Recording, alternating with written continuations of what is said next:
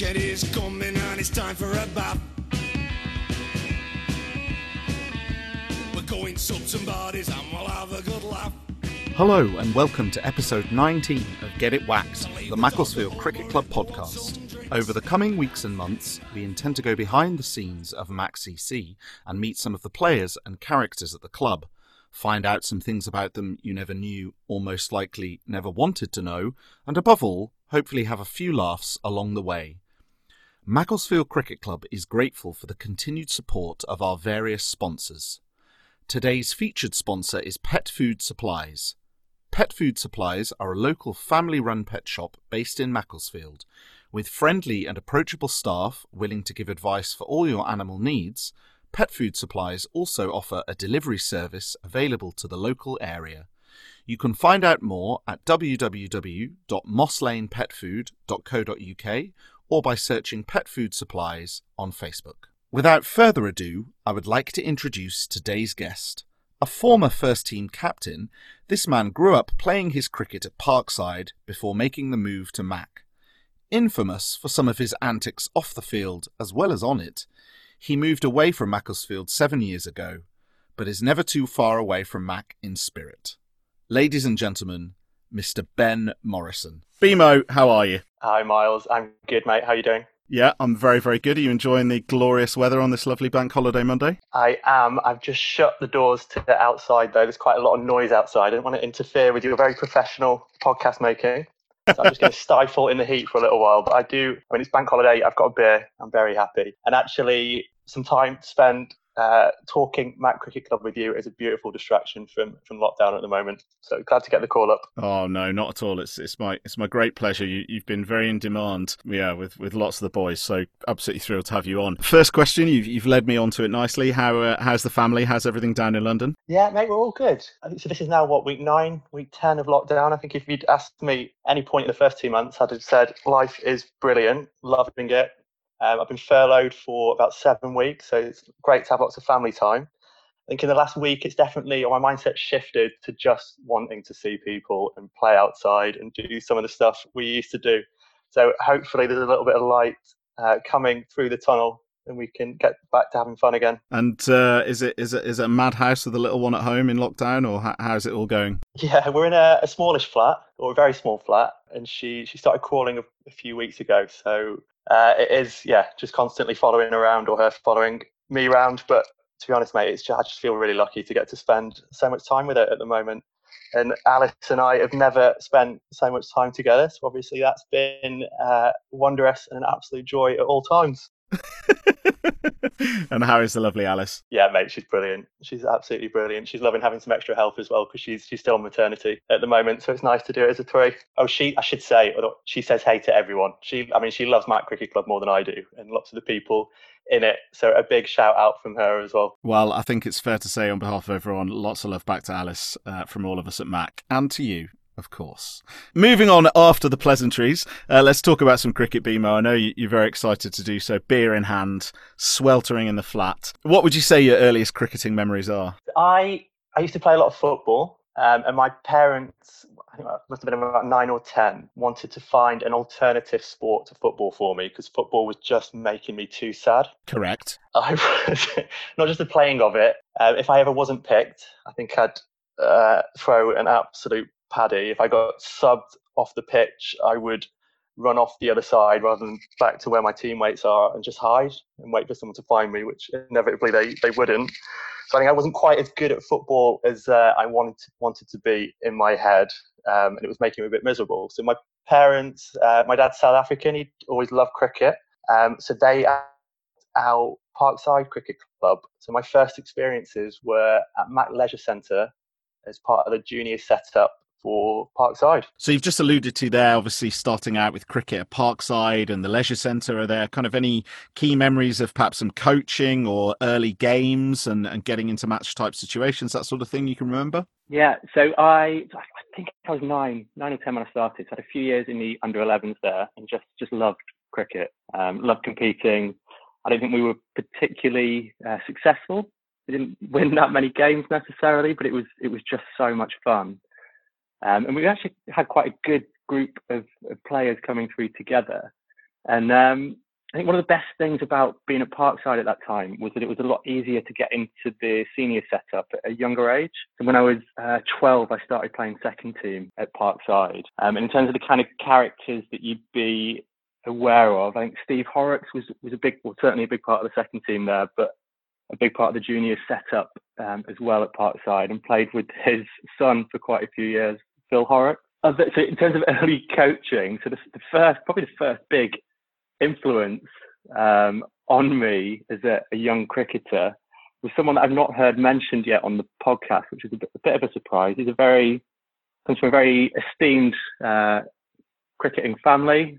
Guy that loved his cricket. It was a guy called Gary Foy, and he ran the junior setup at that time at Parkside, and he kind of took me under his very comfortable wing, so to speak, and groomed me into the young cricketer that I became. So we used to open the batting together for a couple of years in the second team. And I was small and very, very weak. So I couldn't hit the ball at all. I couldn't hit the ball off the square, but he would just encourage me to just bat the whole innings. And I took that very literally at that time. So I'd often score 25 or 50 overs and come off just ecstatic. I just batted for 50 overs. I think the only issue with that plan, looking back, is that Gary also couldn't hit the ball off the square. So it wasn't like a partnership where one's doing one thing and one's doing the other. So we'd often be about 17 for naught off 35 overs. But I enjoyed it. I loved batting. I think those times as well. So Steve Horrocks was playing, him and a chap called Martin Bale, who was kind of a similar age to Steve. They used to open the bowling together, and kind of the opposite of giving youth a chance. They would bowl probably the first 45 overs of the innings every week, and they were quite effective. But yeah, it's just funny looking back. So yeah, loads of great memories. And then I made it into the Parkside first team at probably 14, 15. Had a good couple of seasons there with that group, and just some brilliant characters in that. You've got the Knights, Jabber and Johnny, DC, Matty Towns, Matt Bettridge, Saipat, the Bales, the Huffs. It was a kind of really fun setup, and a great place to start playing cricket. And then I believe I'm right in saying you moved over to playing for Macclesfield when you were under 15, is that right? Yep. Yeah, so made the jump across at 50. Yeah, so I started playing when I was 15 in 2004. And so I remember it being such a big decision at the time. I kind of really, really agonized over it, which is a bit silly looking back, but it felt like a big step. Parkside was such a family. So to move across to Mac Seniors, there was a couple there that I don't think were delighted with the move. But I suppose it was easier because the juniors merged far younger than the seniors. So I knew quite a lot of the people at Mac, and I started training a little bit with the seniors at Mac. Who were some of the key names kind of youth-wise that, you were in and around at an early age, should we say? At Mac or Parkside? Well, both, I suppose. Obviously, when you're saying you knew some of the younger lads from Mac, and then, because they obviously emerge a bit younger with the juniors and things like that. Yeah, so we had a fairly decent side. So Tom Green, who's a very good mate of mine, so he started playing in Mac ones at the same time as me. He bowled leggies. He was in there. Who else? James Copley. Oh God, his dad Clive.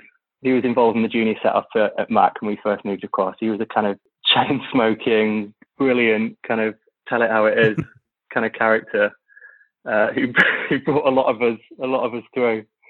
And he was brilliant. So yeah, he coached for quite a few years as well.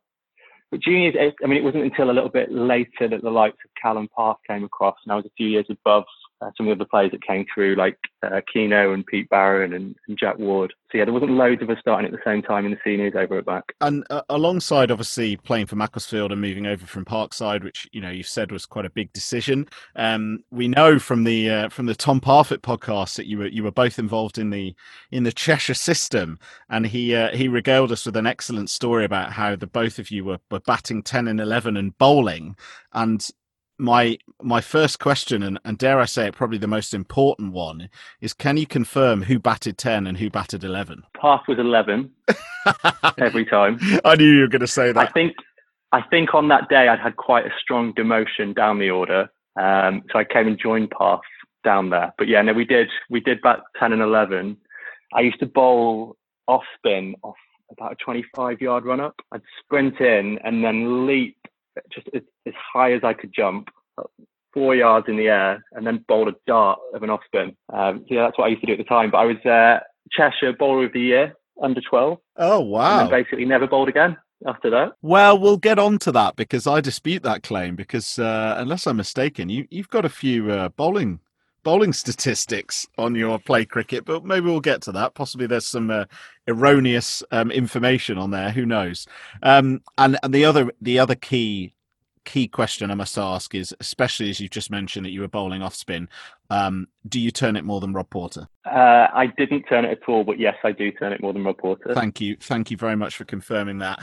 No, joking aside, how would you kind of describe your sort of Cheshire experience and how far did you kind of progress with that? I mean, obviously we, as a club, we're lucky to have players that have gone through all of the youth systems and then gone on to have, long and sort of very successful careers with Cheshire at the highest level, but then we've also got people who have been in and around it and then sort of fallen away from it, and that sort of thing. So be kind of interested to see what your take on it was, really. Yeah, Cheshire was brilliant. So under 12 was when I started playing, and I played all the way through to the development team.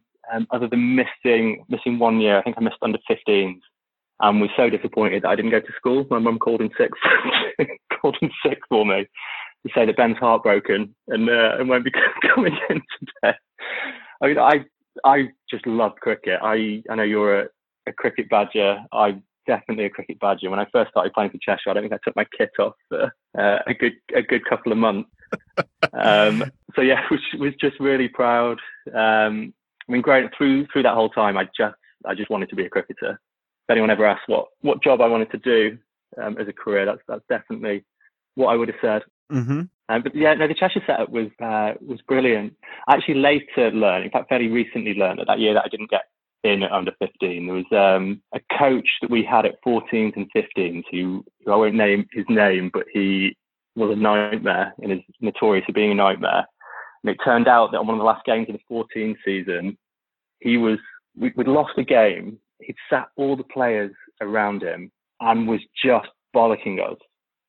But not a quick bollocking. This was like 45 minutes, and all the parents were waiting around the outside, wanting to take us home. And as soon as I think before he finished, my dad came over and pulled him aside and gave him a bollocking, which I kind of hadn't clocked at the time. But they had a big argument, and then I didn't get picked the next year. So my dad revealed that to me fairly recently, which has gone some way to easing that heartbreak that I felt at the time, healing that wound.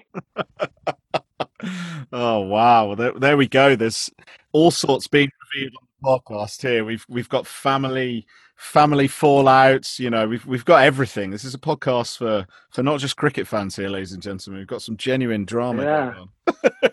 Sure. My dad is brilliant, but he actually, looking back, he does have a history of that. I remember him giving an absolute spray. I think it was Beeve.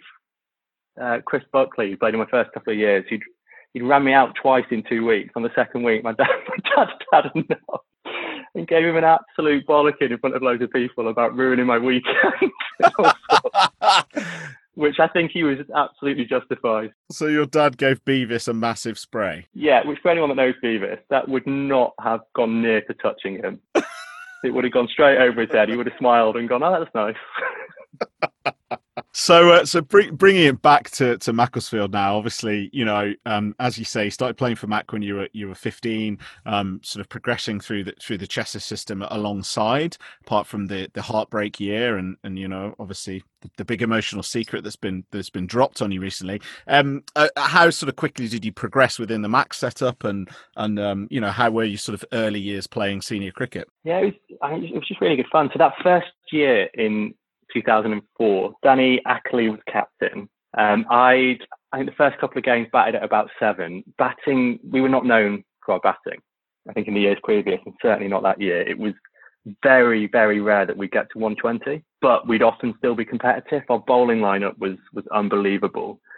And it was really interesting listening to Chuck's podcast, because a lot of the core of that team, I think, that played with Chuck, when he was talking about his legacy and what he would have liked to have left, they really, really played that tough cricket. They just wanted to be a nightmare to play against. It was that C word that often gets used. I think it's be competitive, Mm-hmm. and just get in their faces and sledge and do all of that. And it was definitely just a strong part of the ethos at that time. So we'd often bat first, we'd score about 110, and then we'd give it a real good go at knocking them over. Yeah. There's I was having a little flick through before. There's not many scorecards from that year. I think there's only about 7 or 8 from the season. Yes. But almost all of them we're 85 all out, and they've knocked them off 86 to 7.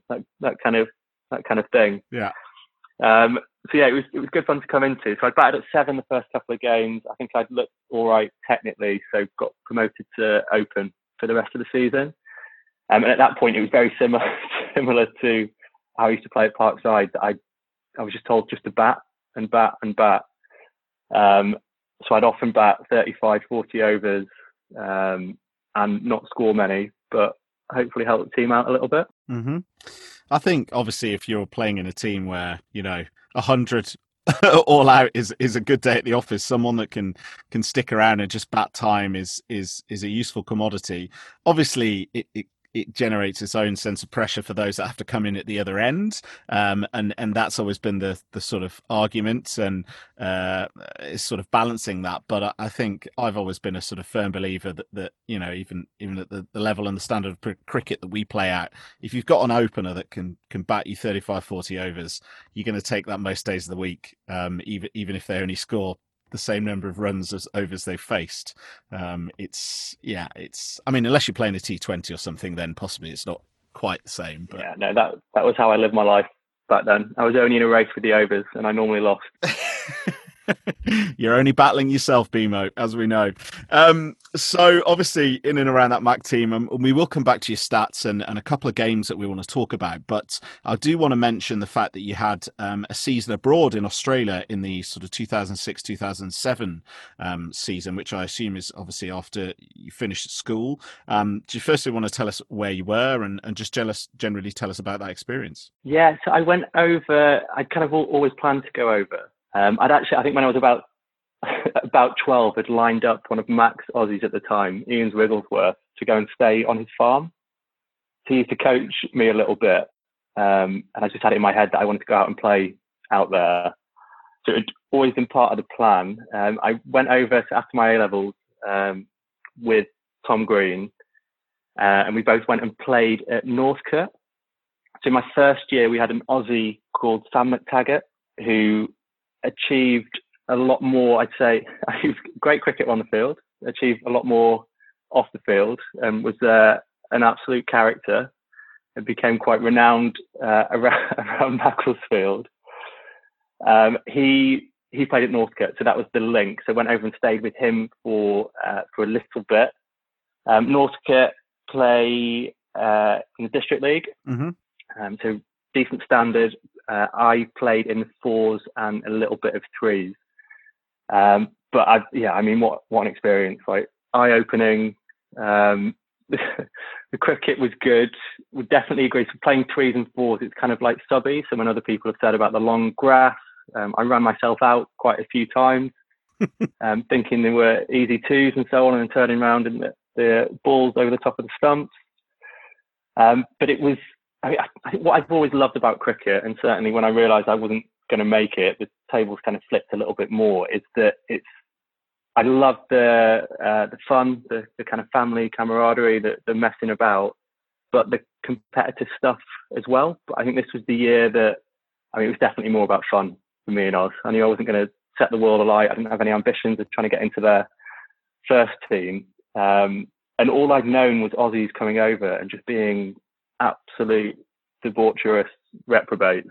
So that was kind of what I was expecting when I went over. Sam, so I stayed with him and one of his friends who was kind of as bad as he was, and they were house sitting for the coach, the first team coach of Northcote. The coach was away at the time. We stayed at theirs, and I just couldn't believe how they were treating the place.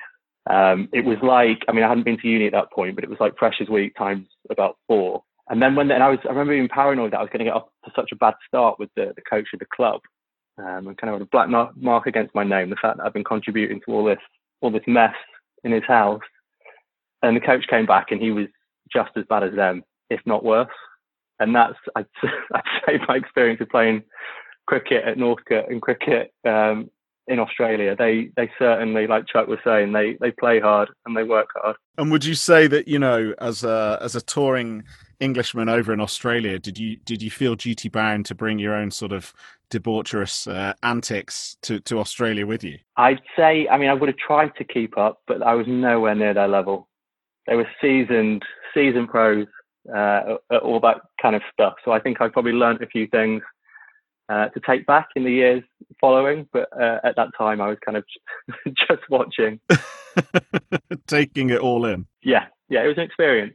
It was a lot. Well, I dare say so. And any sort of key performances or anything you experienced when you were over there in terms of the cricket, I mean. Yeah, in terms of cricket, I was fairly terrible most of the season. I didn't have a great time. Towards the end of the season I made a good 144 not out in a 2-day game, which won us a game in a fairly big chase, and then played threes after that, and did a lot better in the threes than I'd done in the twos. It was just good. It was very different. I actually came back and kind of kicked on a little bit for Mac and had my best years at Mac following that. So I think it was really good for me. Training hard a couple of times a week, facing a lot of good bowlers, good decks. So yeah, it was good fun, but I certainly didn't set the world alight. Right, Ben, I think now it's time to have a look at some stats, and then obviously I know there's a few games that we're going to feature on, but first things first, we've got to run through your batting and your bowling. As I alluded to earlier, there are some bowling stats, but we'll cover the batting first. So as per Play Cricket, you have played 183 games with 175 innings, 5 not outs, scoring 3,757 runs with a high score of 90. You scored 17 50s, and you have a very respectable, I would say, 15 ducks. Then for the bowling stats, now you'll have to tell me whether some of these are true or not, but you said you didn't bowl, but you've got 76.4 overs from 2013. Yeah, so I think this has come up before with other people's stories. Coincidentally, that was the year that I captained. So I'd never bowled a ball for Macclesfield until I captained. Rossi, so on Rossi's episode, he spoke about that it was expected of him that he would bowl because he's the overseas. And I do remember when we picked him up on the way back, I asked him, where do you want to bat? And he told me, and then I said, oh, by the way, you're going to be bowling. Is that okay? Because I don't think we were that heavy on bowlers. So then in one of it must have been first or second game, I brought him on. I don't even know why. Rossi when he bats is graceful. He looks brilliant. Everything's fluid. When he bowls, it's an absolute mess. His limbs just don't coordinate. It's awkward. It's heavy. It just looks painful. So I'd seen that in the nets, but for some reason still brought him on. So brought him on for an over, and it was so bad that I took him off. But still needed someone to bowl, so I brought myself on. And I've never bowled a ball for Mac, so all I was thinking, so I bowled seam up. All I was thinking was just don't bowl it wide, just put it somewhere near the stumps, and it was coming out very, very slowly. But I think we were playing Chester, and I took 4 wickets. No idea how. So that was the first experience bowling. Bowled 4 wickets, and I was pumped. Giving them all send-offs, even though I was bowling about 35 miles an hour, and just got so into it that after that was it. I'm bowling this year. Well, we'll run through your bowling stats for what they are. So as per Play Cricket, you have 127.4 overs, 8 maidens, with 34 wickets, with a best bowling of 4 for 15, and you have an economy rate of 4.7. We'll just take a look at your bowling stats, because you do actually have 2 forfers, would you believe? You've got a forfer against Neston, where you bowled third change, bowled 7.2 overs, no maidens, 4 for 27, and then I assume the other game is against Chester, is it? No, I think I got confused. I think that was a Neston game. Ah, okay. Well, apparently you also have another forfer although I can't actually see the scorecard, so we'll just assume it's real. But yeah, they're your bowling stats, Ben. I mean, who said being a captain and bowling yourself never paid off? Yeah. It was good, but I'd spent, like Barney would attest to this. In fact, any captain that we'd had, I would have spent a considerable amount of time every Thursday begging the captain to have a bowl on Saturday. It was always part of my plan, but because Barney had this thing, so this is the whole problem with bowling captains, that I wasn't a proper bowler. I didn't bowl quick enough. And if I bowled, it would be ruining the art of bowling, which he's the master of. So he just wouldn't even entertain it. So yeah, as soon as I was captain, that was it. I'm going to have a go. Well, you bagged yourself 19 wickets in the 2013 season. So what can you say? I mean, clearly you were vindicated in your decision. Yeah, I think I topped our bowling averages as well. Oh, God. That year. So shout out to Ian Tate. I can't even imagine what Tatey thinks or thought of you at the time. Perhaps I'll ask him if I ever... Or ever, to be honest. Well, quite, yeah. He's a tough man to peel the layers back on. Anyway, moving swiftly onwards, there's a couple of games that I kind of want to discuss with you. And one very much plays into the stories you were talking about earlier in the early years of, getting bowled out very cheaply and trying to fight. And this is one of those such games. So this is from the 5th of June 2004. And this is when Mac were playing in the Prem. So Macclesfield won the toss and batted first and were 74 all out. And I believe you might have even top scored. You did. You opened the batting with Captain Danny Ackerley, who incidentally got a duck, not that anyone's listening. You got 21, which on any other day wouldn't seem like a great deal. But as I say, you top scored. I'll let you tell us about this game, obviously. And I haven't reviewed the result yet, but maybe you can talk us through that. So I think we batted 41 overs for how many did you say we got? 78? Yeah, 78. I saw this, yes. So 41 overs. So I would have batted almost all of those 41 overs, I think, for that 21. And it was really good fun because the standard in the Prem is obviously decent enough, and I still couldn't hit the ball off the square at all at that time. But my technique, my technique got worse and worse the more I played. But at that point, I had quite a solid technique, and I was quite difficult to get out. But Oxton had this. I mean, I thought of him all through that first season as my nemesis. I mean, he probably didn't know I existed. But they had an Aussie who opened the batting and the bowling, and he was fairly sharp. But I played a miss against him probably 50 times, and he was getting more and more frustrated. He was sledging me so badly, and I was getting more and more angry at him. I mean, super personal stuff. He was like questioning my mental capabilities. He was saying all sorts of stuff I'm sure you can imagine from an Aussie, but kind of gritted it out, kept batting. Anyway, we only scored 78, so it's not like we're thinking we're going to win the game at this point. He came and said, I think we were happy with 78. Definitely wasn't the worst score. I mean, we had quite a few 50s that year. He came out to open the batting. So as I said, our bowling attack was unbelievable. I think on that day, only 3 bowlers were used. So Ronnie bowled 14 overs, took 4 for 15. Barney took a wicket, and then Sam McTaggart, the Aussie that I talked about, he was a bowling all-rounder, and he was rapid. He was one of the quickest bowlers that I faced. He took 5 for 15 on that day. Unfortunately, he got injured quite early on in the season and couldn't really bowl after that. We got relegated that year. I don't think we would have done if he'd stayed fit. Very, very good bowler.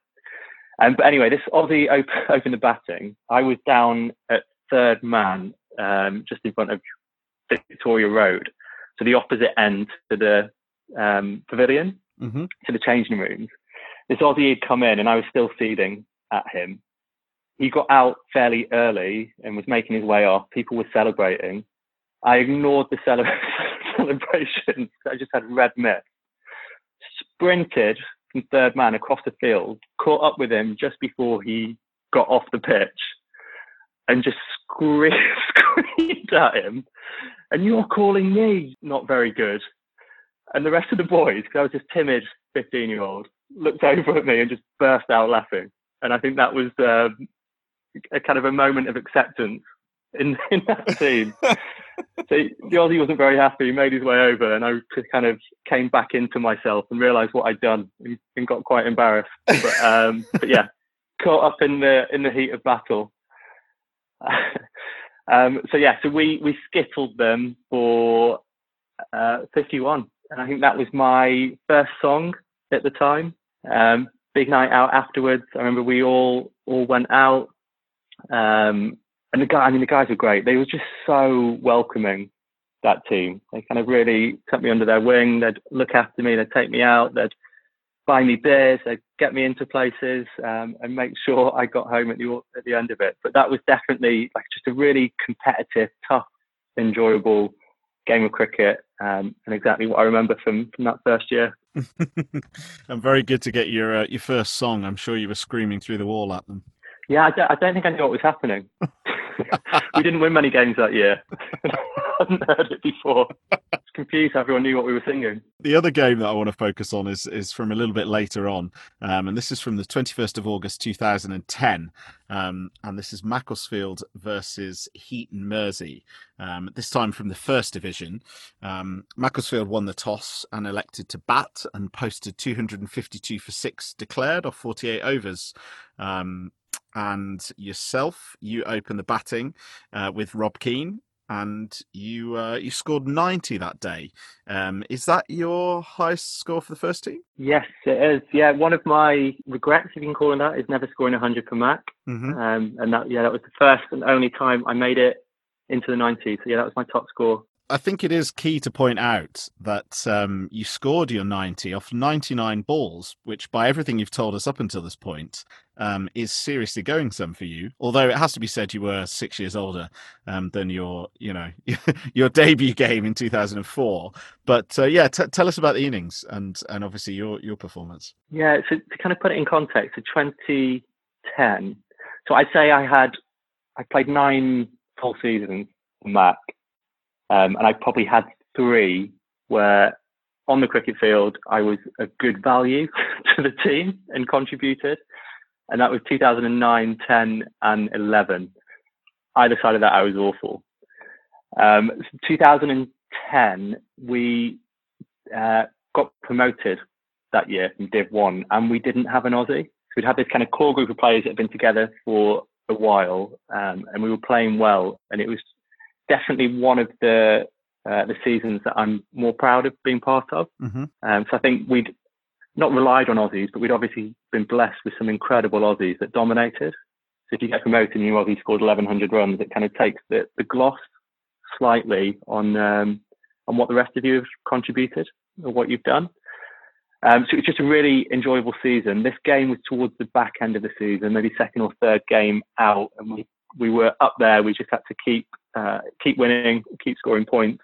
So yeah, so in terms of the game, it's funny. So when you reference how slow I scored to begin with, I kind of flipped a switch where to begin with, I was technically very good and scored very slowly. And then my technique went worse and worse and worse. I'd score quicker and quicker. And I was clicking through a few of the scorecards for this season. I think I scored 350s at better than a run of ball, which I don't remember doing. But yeah, I definitely completely changed how I played to just going out and having a slash and either get out early or get a few. Well, I think it's fair to say you definitely got a few this day. Do you remember sort of being aware of approaching the 90s? Were you aware of that, or how did the innings go when you got past 50? No, I think at that point I'd taken a very Joss Buttler ethic kind of approach to batting, so I didn't really think about much at all at that point. Just tried to hit the ball, have fun.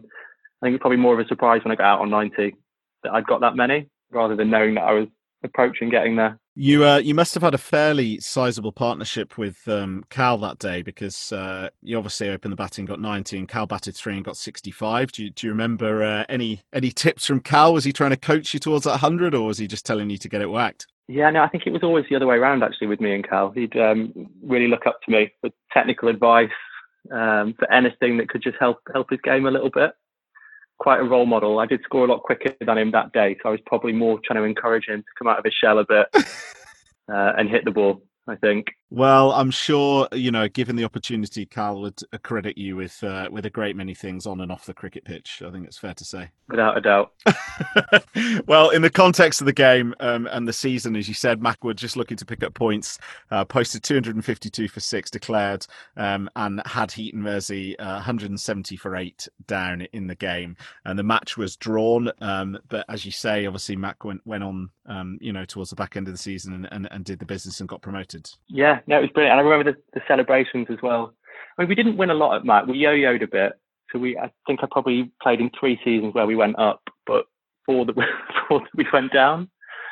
We celebrated when we lost. So when we get promoted or win a cup, the celebrations were kind of out of this world. But yeah, no, I do remember coming back to the club after the last game. I think we played Widnes last game of the season, and we had a good time. Excellent. Look, Bimo, we're just drawing on towards the next section of the podcast, and obviously we've had the word association game has been unleashed on a few unsuspecting guests of the podcast, and I thought it might be quite fun to do the same with you, providing you're up for it. Mate, let's go. So I've got a few things to name for you, and we'll just see what comes into your head. Okay. So, coat hanger. Ow. Craig Melrose.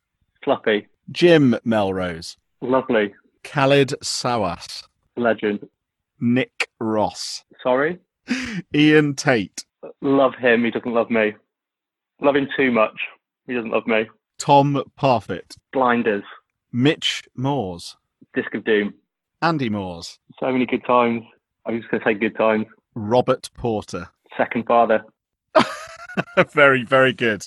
Now, on the subject of Rob Porter, he did make mention on his podcast of a little incident that he did mention something to do with a stump. Is there any comment you wish to pass on this from the podcast? I think there's another wound caused by that stump that I'm not willing to open up or get into, but I would say anyone getting changed near Rob Porter in a changing room, just be very careful, have your wits about you. This is actually like this time at the club was when prank wars kind of got a little bit out of hand, I'd say. the lengths people were going to just to hurt people, to screw them over, to have laughs at their expense was kind of at its peak at that time, I'd say. And I've no doubt neither you or Ports were heavily involved in either of these things, correct? Ports was. I wasn't. Well, I have been reliably informed of a couple of other, situational things that might be worth bringing up with you. The first is I would like to get to your take on an incident involving a mobile phone and your pad. I can't remember who was responsible for this. First person my mind goes to, and probably because he's responsible for lots of things, no matter how he puts himself across at the club nowadays, is Yoz. So I'd gone out to bat, and they hadn't done it immediately. I think it was about 10 overs in or so on, and I was just facing up, bowler running in, and my pad starts ringing, which was obviously quite confusing. I didn't know it was me that was responsible for it, and it goes off, and then this happens again, and then the umpires got quite curious and managed to track down what was happening to a mobile phone being stuffed into the knee roll of my pad. And do you know who was responsible for this? I think it was Yoz. I might have got that wrong, but no apologies if I have. When we have Yoz on the podcast, we'll make sure to bring him to task for that and get his comment on it. Yeah. Another incident that I'd heard about on the grapevine was that you might have had an unsavoury situation before a game of cricket at 5 a.m. With a vagrant in Leeds. Is this bringing back any memories? Close. It was Sheffield. So it was the year that I was captain in the club, 2013, and I was doing a master's degree in Sheffield. And on the Friday, I completed my master's. So it was dissertation hand-in day. It had been a big week, 10 days with no sleep, trying to get it done. And then went out with the guys on the Friday after we'd handed them in. I was tired / a little drunk and got disconnected from everyone else My phone had run out of battery. I was in Sheffield. I didn't really know what to do, and decided to go to sleep just in like an open outdoor market. Anyway, I was woken from my slumber by said vagrant, who I assume was trying to help me out, but I didn't really know his intention. So anyway, I ran away from him. Ended up just kind of staying up in Sheffield that night, and then got the first train back on Saturday morning to the cricket. Hadn't slept, captained the game. The year that I captained wasn't hugely fruitful. That was one of those years that we yo-yoed and got relegated. But we did actually win that game, and I think I scored one of my top scores of the season after that. So thanks to the vagrant, whatever he did, it worked. Not attempted to recreate that, but maybe that's for the best. So you were chased all the way from Sheffield by a vagrant and chased to your highest score of the season, possibly. Exactly. Very Thanks, good. vagrant. Now, are there any other sort of key stories or anything you want to bring up? Anybody you want to, give a bit of a spray to? I mean, sprays not so much. My time at Mac, I've been away from the club now for 7 years, nearly. I've played a couple of games sporadically since then, and we'll always come up and watch in a season. But it's just nothing but good, happy memories. Still got so many mates for life from the club, and to me, it just represents growing up. Amazing experiences, being looked after. I mean, it's just nice. Miles, I think we first met on a stag do. So you joined the club after I left, and every time we've met, it's either been a stag do or a wedding. So we've only had good times together. Correct. But yeah, no, it's just lovely. There was a good group. I know it brought some controversy to the club a couple of years ago because I had both a stag do. Now I don't play cricket anymore. A stag do and a wedding in cricket season. So some people had some tough decisions to make, but I think about 8 or so from the club skipped a Saturday to come to my wedding, all rocked up, looking like nomads. I think the only 8 people in shorts at the wedding that day. Ports interrupted the speeches to present me with a Mac Cricket Club shirt with a logo for Alice and Ben on it, and then they all got changed into their whites at about 8 o'clock. Outshone the bride and partied into the night. So no, I certainly don't want to give any sprays. Anything that's been done over the years is done for exactly the right reasons. And yeah, just lots and lots of good times. Excellent. Well, I have to say, as a man that, had his wedding on the last day of the season last year, I do know the pains, that you felt. However, I will say I only caused 2 people to miss any cricket that day. So I'm probably in a bit more credit than you are. Yeah, I got a message from the chairman that day. Do you care to inform us what the message was? Just how much he didn't appreciate the decision that I'd made. Very tongue-in-cheek, I think. Probably not. I've no doubt it was. Knowing the chairman, I've no doubt it was. Look, Ben, we're moving towards the end of the podcast here. We've obviously got the infamous now, dare I say it, quick fire questions. So we're gonna let them loose on you and see what we come up with. Okay. Nickname. Bimo, Brian, and for a few years, Stinky. You know what? I'm going to somewhat interrupt the quickfire questions because I was kind of avoiding this, but now you've brought it up. Rob Porter on his podcast did, I think, on a number of occasions refer to you as stinky and disgusting and probably some other unpleasant words. Is there anything you'd like to say in your defense of those allegations? Oh no, my personal hygiene standards for a number of years really slipped, I'd say. So no, I can't. Do you know what turned the tables on the stinkiness, I think, was Jabba, Jason Knight, teaching me to shower properly. I'd come out of the shower after a game and he sniffed my armpits and sent me back and then gave me a lesson in how to scrub properly. I still, when I'm in the shower now, I'm still like, okay, what would Jabba say? Go back in there. So are you telling me that you think of Jabba when you go in the shower? Yes, that's what I'm saying. Okay, moving swiftly onwards and getting back to the quickfire questions before anything else comes out that shouldn't. Left or right-handed? Right-handed. Bat or bowl? Bat. even though from what you said, the stats show that I'm clearly a lot better at bowling. Fielding position. Slip. Test or T20? Definitely Test. Best cricketer you've played with? Probably Gobbler, Evan Gulbis. Fastest bowler you faced? Henry Alonga in a game against Lashings, or Sam McTaggart when he was over and bowling quickly. My kind of trial for Mac first team was him bowling at me in the King's nets off a full run-up, which was petrifying. Messiest in the dressing room? Possibly myself, just for having the smelliest kit and not being, through those stinky years, and not being that pleasant to be around. Or I'd say Yoz, not because necessarily he was untidy, but his belongings, and by belongings I mean things like dirty nappies, would somehow spread out of his bag and into other people's. He's a sharer. What can I say? Longest in the shower? It's actually quite tricky. There's lots of good showerers. I'd actually say if league titles were decided on this rather than on the cricket field, we've had a lot more success over the years. But I'd probably say Bod, Simon Ackerley. Okay. A new name for people that spend a long time in the shower, I think it's fair to say, on the podcast. Moving swiftly onwards, first thing on your plate at teas? Cake. Drink of choice? Anything but port. Takeaway of choice? Curry. Dance move of choice?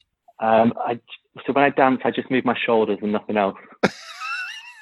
So it's not necessarily a move, but just what I do. It's not a move, it's just what I do. You can quote that. 3 dream dinner guests. Who are they? Oh, I think this is the cricket podcast. I'm going to keep it cricket and go AB de Villiers, Kumar Sangakkara and Chris Gale. Very good. That's not a bad top 3, to be fair, is it? No, mate, very decent. Good characters. Excellent. Bimo, I have to say it's been an absolute pleasure. Any sort of closing remarks before we wrap the podcast up? So I clicked on my stats because I knew you were going to ask. And I mean, I was very disappointed in my batting average. And I was in denial for quite a while because we know the stats aren't that reliable. But then when I thought about it, I think averaging 22.5 is probably about right for my Mac career. But just would want to say that what the stats don't capture is that for about 5 years, I didn't miss a single Thursday or Saturday night out in Mac, which looking back is insane because it is a terrible, terrible night out. They don't capture the length of the body slide you can do on the outfield after a rain off. Mm-hmm.